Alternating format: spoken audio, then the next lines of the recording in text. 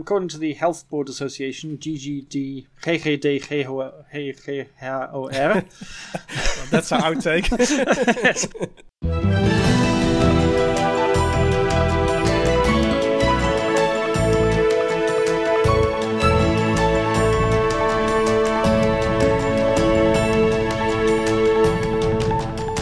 It's Friday, September 17th, and this is the Dutch News Podcast, your weekly chance to catch up with what's been going on here in the Netherlands, and it was a lot.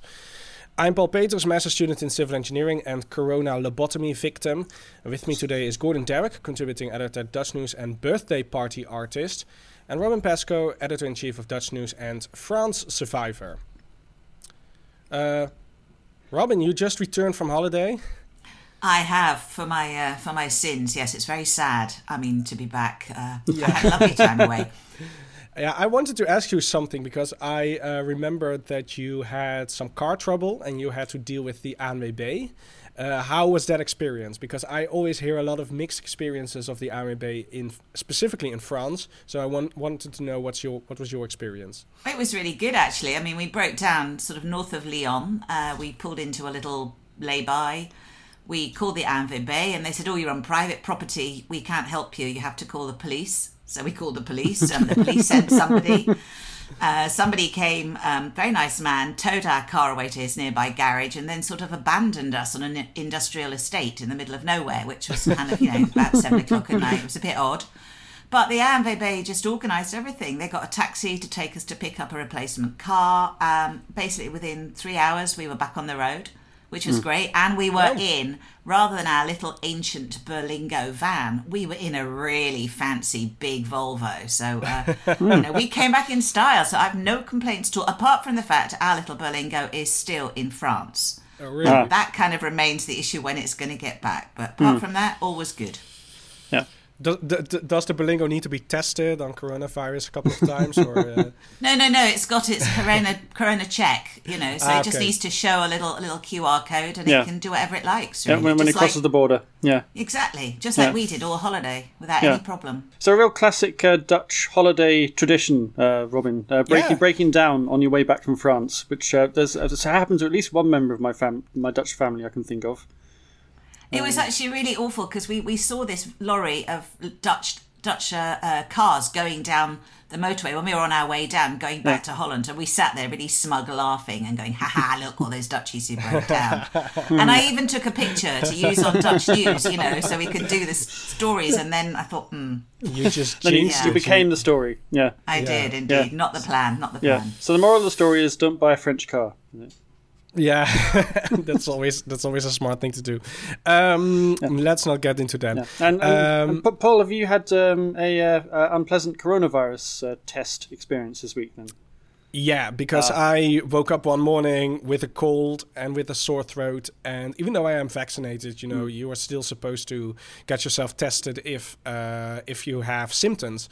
So I made an appointment. I went there. It was my second time I had a test, and it was even more unpleasant than it was before because they used to do only a testing your nose, but now they also included your throat. So I got you had the full PCR test, basically. I got the full PCR test, so it was unpleasant. But it all went also very smoothly. I made the appointment on the morning. I could come the next day, and I got my result within 12 hours. So it was all very smooth. I am negative, by the way. Good. Thanks for asking. But still, I still have that cold. And if you are outside and you start sneezing, then, corona shame is still, or sneezing shame is still a thing.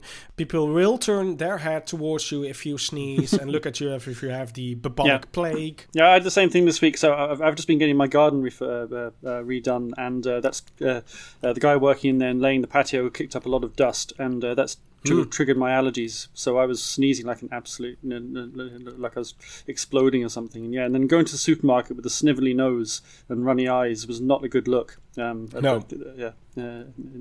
this current time. But I have to say, there seem to be very mixed reports from people on how they experience these coronavirus tests, because I've had about 3 or 4 of them now, and I've hardly felt anything, to be honest. My nose doesn't seem to be... You didn't feel anything? Very little. Yeah, just a little tickle in the nose. I seem to have a very unsensitive nasal cavity, which is, turns out to be a real bonus.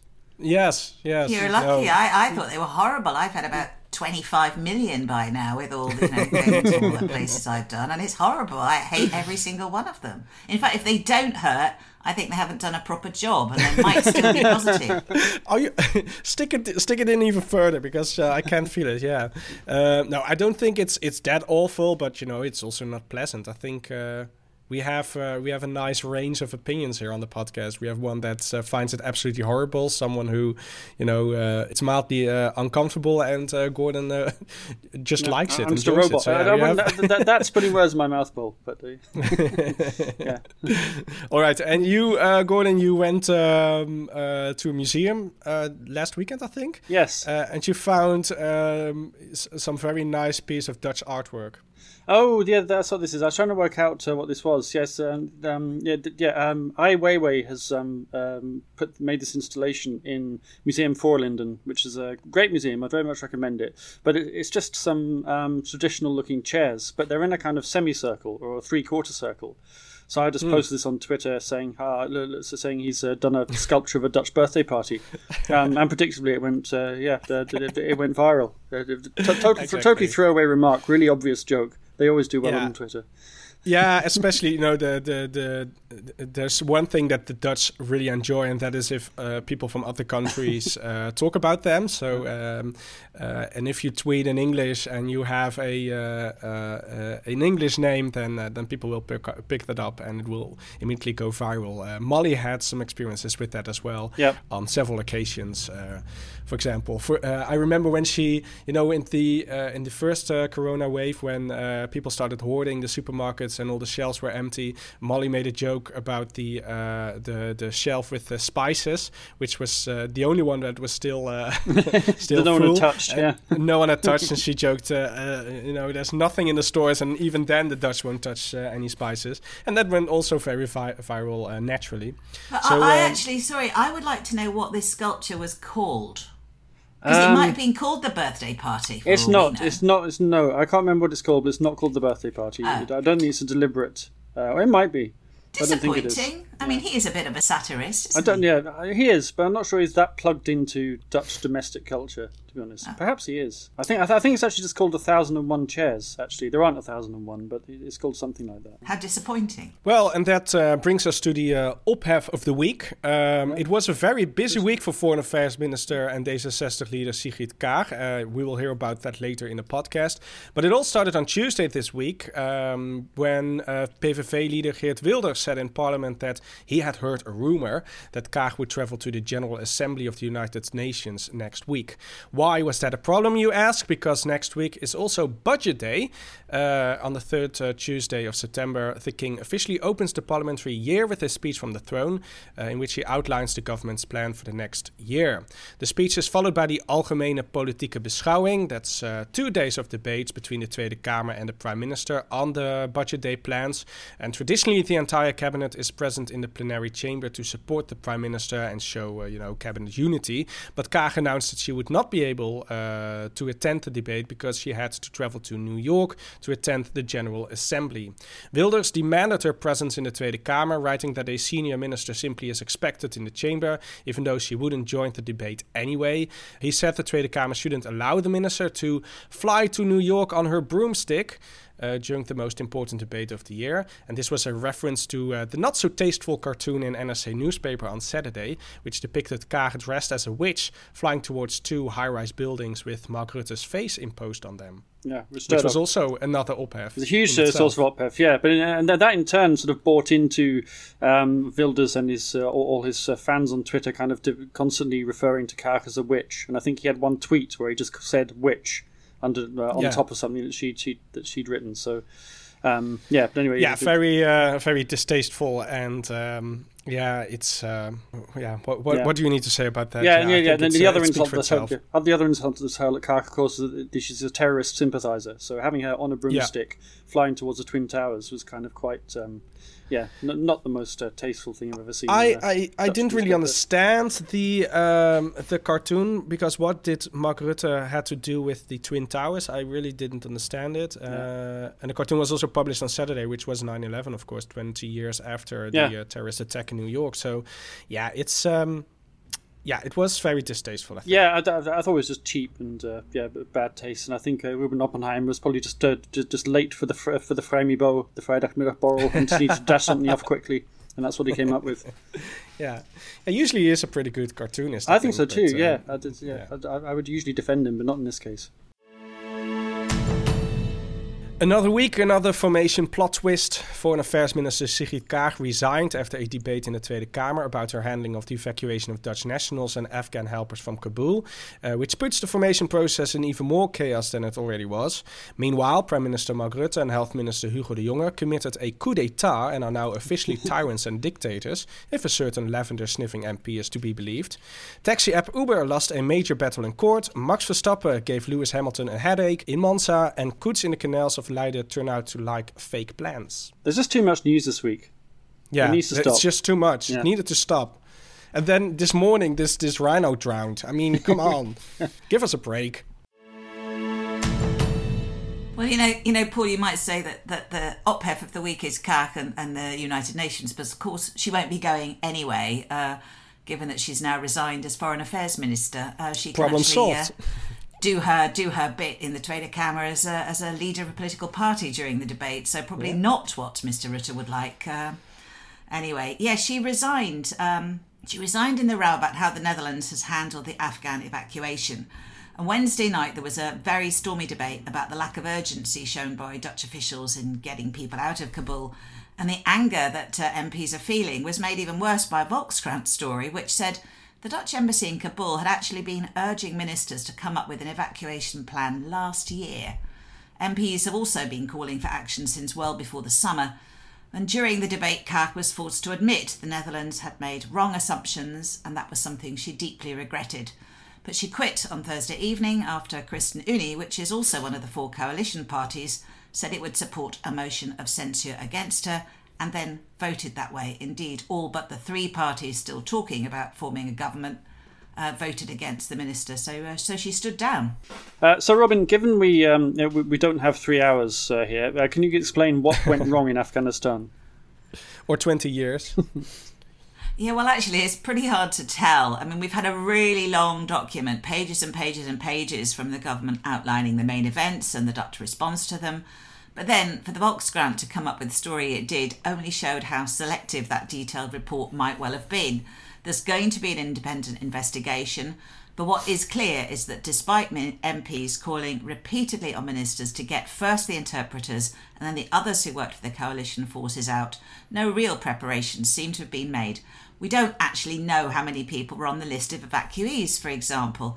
In fact, the Volkskrant claims the embassy was told it could name 3 people. 3 people. The ambassador, the paper said, actually refused to comply. But what about the reports of 21,000 people wanting to move to the Netherlands? Yeah, that's a bit of a nasty statement and really irresponsibly reported, I think, in the press. We know that 1,673 people were evacuated from Kabul by August the 26th, when the flights stopped. That included 708 Dutch nationals, 371 interpreters, various other people. What we also know is the government had opened up a special email line for people who felt that they should be evacuated to contact. Now, 43,000 people contacted, or they received 43,000 emails. But we don't know is how many of those were people with any connection to the Netherlands or just desperate people hoping the Dutch would save them. And the 21,000, the government has said they might be eligible for settlement. But what does that mean? They've got no clue. I mean, they will be eligible if they meet the terms of a motion which MPs voted for, which said that anybody who worked for the Dutch forces or for the coalition forces, they should be brought out, and that includes cooks and aid workers and human rights workers and women activists and the like. but we don't have a clue how many of those 21,000 have any hope in hell. So we've had screaming headlines in the Telegraph, for example, about 21,000 Afghans want to come to Holland. I think at the moment we've got about 500 people have made it so far, and we haven't got a clue how many people that there are. I mean, and given that we've known the Taliban would take over Afghanistan for months, it's absurd that we don't know how many people we should have been bringing back. So, the bottom line is there are plenty of reasons for Kaag to resign, even of course she hasn't been there for that long. Interestingly, however, I felt that Defence Minister Ank Bijleveld, she was also censured. She lost a motion, but she's decided to keep her job. What a lovely show of solidarity there between the coalition partners. Yeah, and I find it curious that this is a lot of the problems in Afghanistan were caused by the fact that the right-wing parties in the coalition and in Parliament were really reluctant and dragging their feet on evacuation because they didn't want to bring lots of Afghans into the country, and yet it's a D66 minister that's carried the can. Exactly. I mean, it's ironic in that way. The people that were, but technically she's right. She was in charge, and they did a crap job. So she should go. I'm not sure actually, though. What all this means for the caretaker government and the coalition. And Paul, you've been following the formation process really closely. I mean, what do you think about all that? Kaag's resignation hasn't made the formation easier, to say the least. As you said, constitutionally, Kaag didn't need to resign after the Tweede Kamer voted in favor of the motion of censure, but that is only the case after a motion of no confidence. But flashback to April, to the infamous functie elders debate, which almost brought an end to the political career of Prime Minister Mark Rutte. And after the debate, the Tweede Kamer passed a motion of censure against Rutte himself, who then decided not to resign but stay on as a prime minister. Kaag, who had put the motion to the vote herself, told journalists that she felt he should have resigned, and if she was put in that position, she would have taken responsibility and offered her resignation. But she was a different person, she said back then. And in light of these statements, she didn't have any choice but to resign after she was indeed put in that same position yesterday. And the Constitution, there is a big difference between a motion of censure and a motion of no confidence. A motion of censure, you can regard that as a yellow card from Parliament. They say, well, you did a bad job, but you can stay on. And a motion of no confidence is a red card. You have to resign. You don't have a choice. Yeah. Is it not the difference that the motion of censure is disapproving of the policy, and motion of no confidence is actually disapproving of the person in the job? Yeah, exactly. Yeah. A yellow card. You could also regard it as a sort of moment of reflection for a minister. They can decide to stay on, but they can also decide to step down, and then the latter is what Kaag did. And you just mentioned Minister Bijleveld of Defense and Mark Rutte, because it was a motion of censure directed against the cabinet as a whole, not so much as her in person. They decided that they could stay on. So it was in this regard it was a personal choice, even though Kaag didn't really have a choice, given what she had said in April about Rutte. And another complicating factor is the fact that the motion of censure against Kaag was brought forward by PvdA MP Kati Piri. Since the election, Kaag has preferred and insisted that if she would join a new coalition, it should at least contain a progressive party, namely the PvdA party. It remains the question if this preference remains now that she is brought down on the initiative of the Labour Party. And next we have to take a look at the ChristenUnie, the party that for a second time since the formation placed a bomb under the formation process. Firstly, after its leader Gert-Jan Segers had ruled out joining a coalition with Mark Rutte as the new prime minister after the functie elders debate in April. Segers later took that statement back during the Easter weekend, but has since been invited many times to the negotiating table, but has never felt welcome. He said that many times to the press. Not so much by Rutte, but by Kaag, who opposes the idea of continuing the current coalition with a Christian party. ChristenUnie MP Don Seder was highly critical at Kaag and the other ministers during the Afghanistan debate, but it wasn't clear they would support the motion of censure.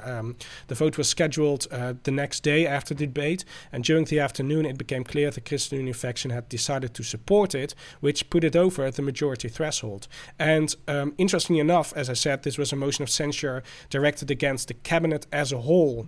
So ChristenUnie, still a coalition partner, supported a motion of censure against their own coalition, which is also very telling, I think.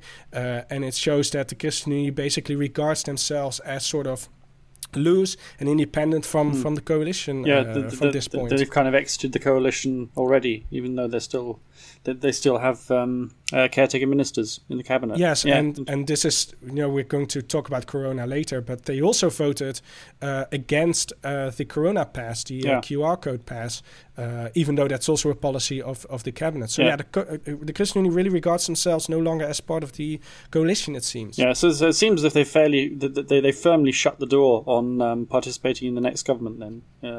Definitely, yeah. And obviously, I mean, I've seen some discussion about whether or not this was kind of payback from the ChristenUnie over the way that, because Kaag was quite harsh towards them and drew quite a firm line in the sand that she didn't want to go back into government with them, or was it the principled stance because they have been, very critical of the even their own cabinet's record on refugees? Yeah, and also because, of course, in the coalition it was agreed that the cabinet wouldn't propose any more legislation on medical ethical issues. But then in the past 4 years, there were these D66 MPs who independently individually drafted bills on these topics. For example, the donor law and the euthanasia law. This wasn't cabinet policy, but it did annoy the ChristenUnie very much that it was drafted and that it passed. So it was suggested that this was sort of payback for how D66 has been dealing with ChristenUnie in the past 4 years and in the formation process. I don't think that's true. It isn't in their DNA to take revenge over these sort of issues. Yeah. So I don't think they don't play those kinds of games. No, I don't think so. They just judged it independently. But as I said, they regard themselves no longer sort of part of the coalition. So they allowed themselves more room than they would otherwise do, I think. But what does this mean for the formation, Paul? Where are we? What does it mean for Kaag's career? Yeah, well, she decided to resign, but that doesn't mean her political career is over. That's also interesting. Usually when a minister resigns, the political career is over, right? But this is not the case now. She told journalists that she will stay on as MP and will remain D66's faction leader. And that means that while her trip to New York is cancelled, she still has to travel to an estate on the heathlands around Hilversum because she and other political leaders are invited by informateur Johan Remkes for an informal weekend. His official task is to investigate a minority cabinet, but after having talked to a large number of parties in the past week, he said he's going to make one final effort to form a stable majority coalition. So good luck to Remkes having them all over for the weekend. I mean, I don't envy him at the moment, I have to admit. If anyone can pull it off, Johan Remkes can. That's it. Yeah, that's true. I seem to remember us months ago after the election talking about the next cabinet, and we all had different ideas about what was going to happen. I mean, what do you think is going to happen now? It's so hard to say. I mean, it can go either way. Maybe because of all the turmoil, someone Rutte or Hoekstra will say, "Well, let's try this combination with PvdA and GroenLinks after all." I mean, the ChristenUnie is now really, the door for the ChristenUnie is really shut. That majority option is really off the table. Let's try to investigate that one. Maybe they will go for a minority cabinet after all. It can go either way. I think it's still everything is open, but it's so frustrating that it's taking so long. And as I said, every week we seem to have another plot twist and more complicating factors. And it is. I mean, from a popcorn consumption point of view, it's all very exciting. But if we just want a new government, we want stability, and we've got stability. The country works fine without any formal government making new policy. It works fine. That's right, but it reduces us to Belgium, and we don't want that. Yeah, the roads will start falling apart soon. Exactly. Yeah, as they already do at the Haringvliet. Yeah. You don't feel those roads if you're in a big fancy Volvo. one thing I think maybe has shifted as a small point, which we've all forgotten about because it was back in the dim and distant past of last Sunday, is that the CDA had this conference at the weekend where Volker Hoekstra looked like he might be having a hard time with his party members, but actually it was quite a kind of reconciliation, and he now seems to be back on board as the CDA Congress. I completely forgot about that. I know. Even more Everybody news. did. Yeah. We when it was announced, Pieter Omtzigt resigned from the CDA faction. It was announced they were going to have an emergency party conference. We all had flashbacks to that 2010 party conference when they had to decide if they would join a coalition with Mark Rutte with the support of the PVV. We all expected it to be just as entertaining. It turned out that wasn't the case. Squib, really. Yeah, it was very boring last weekend. But yeah, it shows that Hoekstra enjoys the support of the CDA memberships, the CDA members. I expected at least a little bit of opposition and a little bit of support for Pieter Omtzigt, who, after all, almost won almost half of the votes in the leadership election. But that wasn't really the case. Hoekstra really got all the support he wanted, I think, and the trust of the members. Yeah. But what I don't get is, why do the CDA have such a hugely important role in this formation process? I mean, when you think about it, they lost a bunch of seats in the election. They're nowhere near one of the biggest parties. Why are they so influential?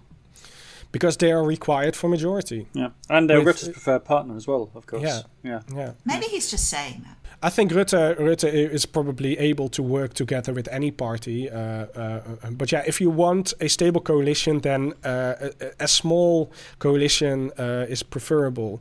We had a coalition with 4 parties in the last year that went relatively well, but it's hard to keep them together. So if you want a stable coalition, you want as few parties as possible, and then you just take the largest parties in your coalition. And the CDA was the 4th party? Yeah, the 4th party. So they are just a logical coalition partner, I think, from that point of view. But yeah, you're right. They lost so many votes. Maybe they shouldn't have that big an influence based on the election results. But this is the mathematical reality of the coalition, I think. Yeah, and the CDA, I think, still have the sense that they're drawn towards power. They feel that they are, a party of government, and they should be in charge. So I think that was very. Speaking of party DNA, governing is in that DNA. Yeah. The 1.5 Metre Society, the club nobody wants to join, will officially end on September the 25th. Mark Rutte and Hugo de Jonge announced at a press conference on Tuesday that most of the pandemic restrictions will be abolished. The work from home rule is being eased, although only in language really, I think, and nightclubs will be able to open again, but only until midnight. So technically there won't be nightclubs, they would just be evening clubs. There'll be evening clubs, yes. Yeah. Outdoor festivals will be able to take place, and indoor events can go ahead with 75% capacity. To replace the 1.5 metre distancing rule, there will be a coronavirus pass system for all indoor venues, including bars, restaurants, cinemas and theatres, but not for cafe terraces. That was decided in a vote in Parliament on Thursday night. People will have to download a QR code to be shown on entry in the coronavirus check app to prove they have either been vaccinated, recovered from COVID in the last 6 months, or tested negative in the last 24 hours. So, if I understand correctly, you're allowed to sit on a terrace without the QR code? Yes, you can. But then if you go indoors... if you need to go to the bathroom or you need to pay indoors, then you technically need that QR code. Yeah. Okay, this will definitely lead to a lot of breaking the rules, but okay. Yeah, I mean, there's been so much going on about this. I mean, barkeepers revolting, cafes saying we're not going to take part. What's going on? I mean, we used it in France. We used it everywhere. It was so damn simple. It wasn't true, Yeah. You showed this thing, they scanned it on your phone, and that was you. You were done. And then you went in, you took your mask off, and all was fine. Yeah, but the catering sector is really unhappy about it. So they're accusing the government of basically using them to coerce people into getting vaccinated. Some bar owners have said they won't enforce the rule. Amsterdam City Council says it will police it only very lightly. It won't fine businesses as long as they are seen to be carrying out at least spot checks on their customers, but not checking every customer at the door. Hubert Bruls, the chair of the council's safety boards, admitted they don't really have the resources to check every single customer in every single bar, but he did warn that venues that deliberately refuse to participate would risk fines and could be shut down. So, is the Corona Pass regime having an effect on vaccines? Well, it seems to be, because according to the Health Board Association, GGDHOR, the number of people booking appointments for a vaccine doubled in the last week. So around 15,000 people booked in for a jab on Tuesday. The vaccination rate's been slowing down in recent weeks, but we are up to about 65% of the population now, the whole population, not just adults, being fully vaccinated. Lowest rate, of course, in the younger population, who tend to spend more time in bars and restaurants, well, certainly in bars and nightclubs, and that's mainly because they started later. Hugo de Jonge did have some very harsh words at the press conference for people who are refusing to be vaccinated. He said, choices have consequences. The freedom of a small group which has not been vaccinated impinges on the freedom of the large group that has. So the vaccination rate's going up again a little bit, but, how are the infection numbers looking? Well, they are coming down slowly. They've flatlined through August, but it's kind of good news because a lot of people expected that we'd start to see a surge now because the schools and universities have gone back. It's autumn, and this is the time of the year. There was a Grand Prix. There was a Grand Prix, yeah, and this time last year we started to see the second wave. But on Thursday, the average number of infections dropped below 2,200 for the first time since early July. And that's in last week we've seen cases decline by about 12%. For me, the most encouraging thing is that the positive test rate is also heading downwards. It's down to about 8% now. And usually that's the first thing to start going up again when things go wrong. Well, I contributed to, getting this positive test rate down. So, yeah, you can thank me later. Well done. So actually, there are actually more tests being done because schools are going back, but fewer of them are coming back with positive results. The government said this week it's going to change the basis of this pandemic strategy now. It'll focus on hospital admissions rather than infections. Remember that they also did this last August with such success that we had a massive second wave in the autumn. So we can look forward to that. But they say now more of us have been vaccinated, the infection rate's not so important. But the hospital numbers are still not looking that great because about 50 people a day are being admitted to hospital with COVID-19 and around 13 are being taken into intensive care. Yeah, still lots of work to be done. Yeah, I think the numbers need to be lower by quite a bit before we can really feel safe. But but the Corona Pass, from a practical point of view, as you experienced in France, Robin, it's not so much a problem. But from a moral and ethical point of view, it might be a bigger problem because the Tweede Kamer had the debate yesterday, and almost a majority said that it excludes people who refuse to get vaccinated from society. And it doesn't, though. It's a load of nonsense. Just go and get a test if you don't want to. You can't go to certain countries in the world if you haven't had a vaccination for yellow fever.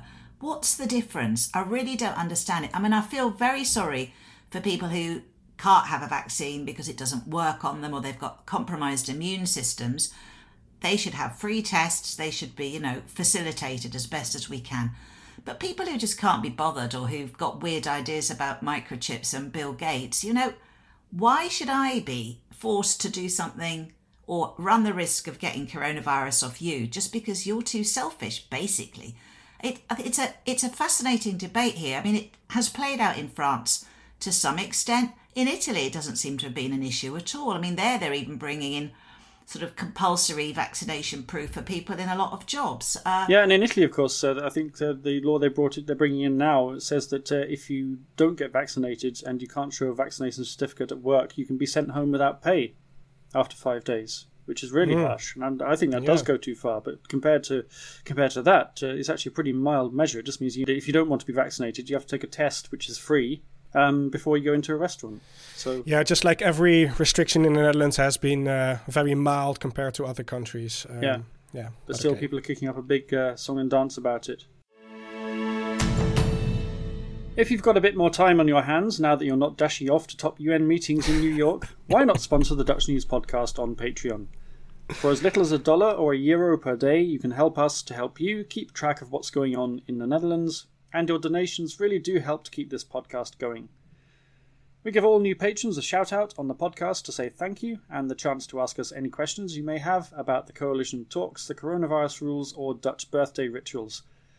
So, if you'd like to join our intrepid band of sponsors, log on to www.patreon.com, that's patreon.com/DutchNewsNL. Taxi service Uber has been in the news this week after judges in Amsterdam ruled that drivers should be treated as ordinary employees, with paid holidays, proper wages and everything else that regular employment entails. The case was brought by the FNV trade union, which has been waging war on these so-called platform companies for years. So could you tell us what the case was really about? Yeah, well, the FNV filed the case in June. They argued that Uber was underpaying drivers and treating them as employees rather than the independent contractors, which they are supposed to be. That means they would be responsible for paying tax, for deciding when they worked, exactly what work they were going to do, etc. Uber, of course, uses its standard argument that it's merely a technology company that connects passengers to drivers. The court, however, disagreed, stating that the legal relationship between Uber and these drivers meets all the characteristics of an employment contract. After all, Uber determines the hourly rate, who can or cannot access the app, who gets which ride, and how the rides are carried out. But this is not the first case of this type that the FNV has brought to court, right? No, not at all. I mean, earlier this year, the FNV won a similar case against a meal delivery service, Deliveroo, which, like Uber, claims it's merely a technology platform collecting riders to restaurants. That case, in which the court ruled that the Deliveroo delivery workers are pseudo-freelancers and should be paid in line with the official pay agreement, has now been referred to the Supreme Court. Interestingly, it was Deliveroo that in 2017 decided to restrict delivery work to freelancers, which they said at the time would give people more freedom to decide where and when to work. That is, of course, the same argument used by Uber. And Uber, by the way, is appealing against the court decision as well. So that one will run and run. Yeah. And so how big is the problem actually of these platform companies? Well, it's big enough for them to be worried about what the next cabinet might do. In June, 6 of them, including Deliveroo, Temper, which does temporary employment in the hospitality sector, cleaning company Helpling, which also does it for cleaning. All these companies that require self-employed labour called for a discussion about setting up a social accord to guarantee these gig economy workers' rights. Of course, the timing of the request was aimed at the next government and the labour market reforms which are in the making, particularly when it comes to contract and temporary labour. Actually, last year, the government's SER advisory body said that even though just 1% of the Dutch workforce works for platform-based companies, these platforms can distort the market because the rules that apply to other companies don't apply to them. The research also showed that 7 in 10 gig economy workers are under the age of 35 and 66 supplement their earnings with other paid jobs. That, of course, means 30% are older and probably need the money. Yeah, that's a big problem, right? And if you ask the employees of these platform companies how they feel about these rulings, then it really depends on if you're speaking to a younger person or an older person. Because if you're a younger person, it's just a side job, and it's what you do to get some more money while you're studying or whatever. Then it's very appealing that you can just decide whenever you're going to work. You just turn on your app and you are working. But if you are someone who is older and has a family and is worried about pensions and stuff like that, then they applaud the ruling of the court. So yeah, it depends really on who you ask if they are positive or not about the ruling. A lot of it is also about unfair competition too, of course, because regular taxi companies many of them have set up their own kind of similar system, in a way, have been forced to rethink the way they work. And that's the whole point. Platform companies say they're disrupting the economy. But, I love the way Airbnb, for example, it calls itself, a platform.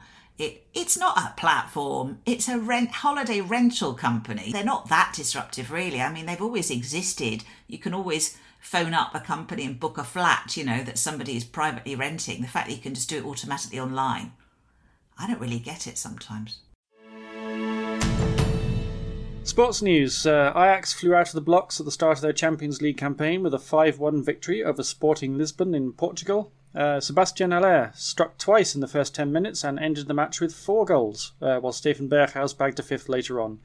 Haller was evidently making up for lost time after he missed Ajax's European campaign last season because the club forgot to register him with UEFA. I forgot about that. Did you try to swim for a Polish swimming team on the Olympics this summer as well? Quite possibly, yeah.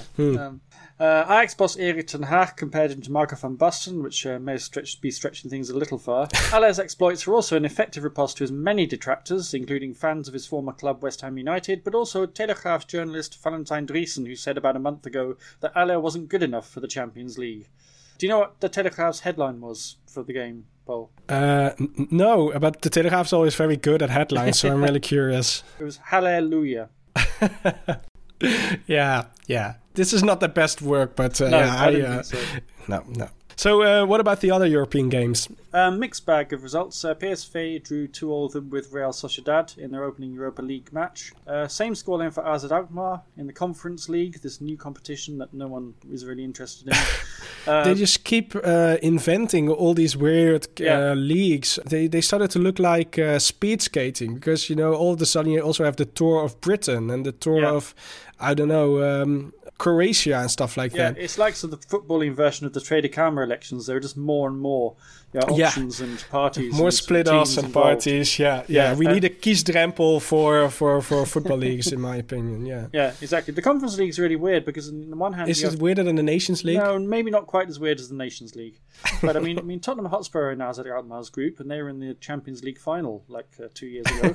But you've also got Slovenian champions NS Mura, who lost 2-0 at home to Vitesse Arnhem, so good result for Vitesse. AZ Alkmaar, they drew 2-2 with Randers FC of Denmark, which was disappointing because they were twice took the lead in that game. Okay, so, is the Conference League a bit comparable to, for example, the Johan Cruijffschaal, where you also have larger teams competing against smaller teams and stuff like that? Or am I saying something weird now? In the cup, and then you have these sort of weird sort of amateurs or part-timers from Volendam lining up against Ajax and PSV. Yeah, exactly. But that's great because you give the small guys the chance to play against the big guys, and sometimes you get interesting results. It's fab. I love it. That's true. It is true. And there was also a bit of a come down from Zandvoort for Max Verstappen, wasn't there? Yeah, Verstappen went into the weekend with a slender 3-point lead in the Drivers' Championship over Lewis Hamilton. He extended it to 5 points by finishing second in the sprint race on Saturday, which I didn't even realise they had sprint races in Formula 1. But this was the second time. The first time was in Silverstone, which also it's all apparently the sprint races is a recipe for drama on the main event. No, it was really quite exciting. So otherwise, in the main race, you'd have had Hamilton on pole position, I think, and but instead he actually lost that. He lost his pole position in the sprint race and ended up behind Verstappen. But then during the main race, we had more drama because Max Verstappen basically ended up parking his car on Hamilton's head. Yeah. After they collided on the chicane on lap 26. There are all kinds of recriminations and repercussions afterwards. Hamilton was suggesting that Verstappen had run into him deliberately. Verstappen said the world champion had squeezed him out. Mercedes team boss Toto Wolff called it a tactical foul, and other drivers, including Jacques Villeneuve, said it was a racing incident. The stewards took a different view. They decided Verstappen was mainly to blame for the collision. They penalised him 3 places on the grid for the Russian Grand Prix, which is on September the 26th. Yeah, and it reminds us, of course, when Max Verstappen crashed out of Kopp's Corner at Silverstone a couple of weeks ago. It was also an incident involving Lewis Hamilton and him. And that caused a lot of debate among fans for whose fault it was or not. Lewis Hamilton was penalized a 5-second grid penalty during that race because he stayed in the race, and Max Verstappen crashed with, I think that accident was 53G or something. It was an insane blow into the barriers. And now this was also an incident, but a slow speed incident because they were driving through the chicane. Yeah. But it's a recipe for drama. These but how much of this is hype? I mean, how much of it? You need it, the good guy, the bad guy. I mean, Formula 1, it's got a bad name. It's highly polluting, costs a fortune, and it's usually quite boring as well. This is an unusually exciting season. So exactly, yeah. So how much of it is being cooked up behind the scenes? I don't know. It's I don't think that you can cook this up. I mean, if you cook this up, then it will not happen this way. I don't mean deliberately cooked it up, but the hype of, everybody's now watching, what's Verstappen going to do to Hamilton this week? You know? Yeah, that's right. It's all part of the hype. And the drum on the track really complements the hype, indeed, yeah. Koets in Dutch canals turn out to be crazy about fake plants, researchers from Naturalis Biodiversity Center in Leiden have found. 12 koet nests from the canals of Leiden were analyzed and plastic waste was found in all of them, which isn't an uncommon building material for birds, but 3 of the nests also contained fake plants. The first time the use of it has been recorded by scientists. Natural material is scarce in canals, so koets use everything they can find to build their nests. But the Leiden researchers are also involved in a large-scale analysis and categorization of waste in the Leiden canals, and artificial plants are rarely found there, which suggests that the koets generally think the plastic plants are natural. It is fascinating, but it is also sad at the same time, head researcher Auke Florian Hiemstra told NRC. Florian is a nice, appropriate name, I think, if he is researching plants and fake plants. He explained that he had put the nests, which he collected after the breeding season, in the freezer to get rid of parasites, and still found green bits sticking out of them afterwards. Puzzled that the plant material had survived the freezing, he realized it actually were fake plants. A study has been published in the scientific journal Behavior. The contents of koet nests is a larger research project by Hiemstra. On meerkoetnest.nl, people can report what they see in koet nests. And findings so far include sunglasses, windshield wipers, and for some mysterious reason, reports of face masks have grown exponentially the past year or so. What a mystery. What a mystery indeed. Yeah. And there's more sad animal news this week, this time from Drenthe. Yeah, it came in, I think, just this morning. A very tragic love story from Wildlands Adventure Zoo in Emmen, which I thought was called Noorderdierenpark. No. They rebranded it Wildlands when they extended it and built a new site on the edge of the town. Ah, okay. Yeah. Well, I missed that news. Yeah, I don't think I'd call it a love story either, actually, if you explain what happened. No. Well, it was supposed to be a love story, but it ended differently. Male rhino Limpopo was welcomed 2 weeks ago to the zoo as part of a breeding program. He was introduced to the other female rhinos in the zoo in separate spaces, and initially it was thought that the animals got along very well. But when Limpopo was released in the actual enclosure, it scared the female rhinos so much they started to flee. Limpopo chased the females, after which one of them, Elena, slipped and fell into a pool. She is over 2 tons heavy and she was unable to stand up again, and unfortunately she drowned before caretakers arrived at the scene to help her. The zoo and the caretakers were shocked by the incident. They emphasized Elena wasn't killed by Limpopo and that it was simply a very tragic accident. So it was very sad news, and it's all over the news and people are really... This poor female rhino had been running for 15 minutes to get away from this guy. Yeah. I mean, there's this kind of weird assumption in a breeding program. I'm going to introduce, Limpopo to Elena, and they're going to mate and have babies. And Elena obviously took one look at him and thought, hell no, and ran, I mean... Yeah, but they tested if they got along well. That's the dating app, isn't it? That's the Tinder. You kind of look at each other. Oh, looks quite interesting. Could be nice. Meet in person. No way. I'm out of here. Yeah. That's right. Yeah. So I think probably is quite a frightening experience to be pursued by a horny male in Drenthe in general. You have more experience with that, Gordon. Yeah. That's all that we have for you this week. This podcast is a production of Dutch News, which can be found online at dutchnews.nl. We will include links to everything we talked about today in the liner notes. You can get in touch with us by email to podcast@dutchnews.nl. If you want to help us out, please subscribe to the podcast and leave us a rating. And you can also back us on Patreon now at patreon.com/dutchnewsnl. And you can earn yourself a free shout out on the podcast. My thanks to Gordon Derrick and Robin Pascoe. I'm Paul Peters, and we'll be back next week with Budget Day news. Hey! Hey. More news. Yeah.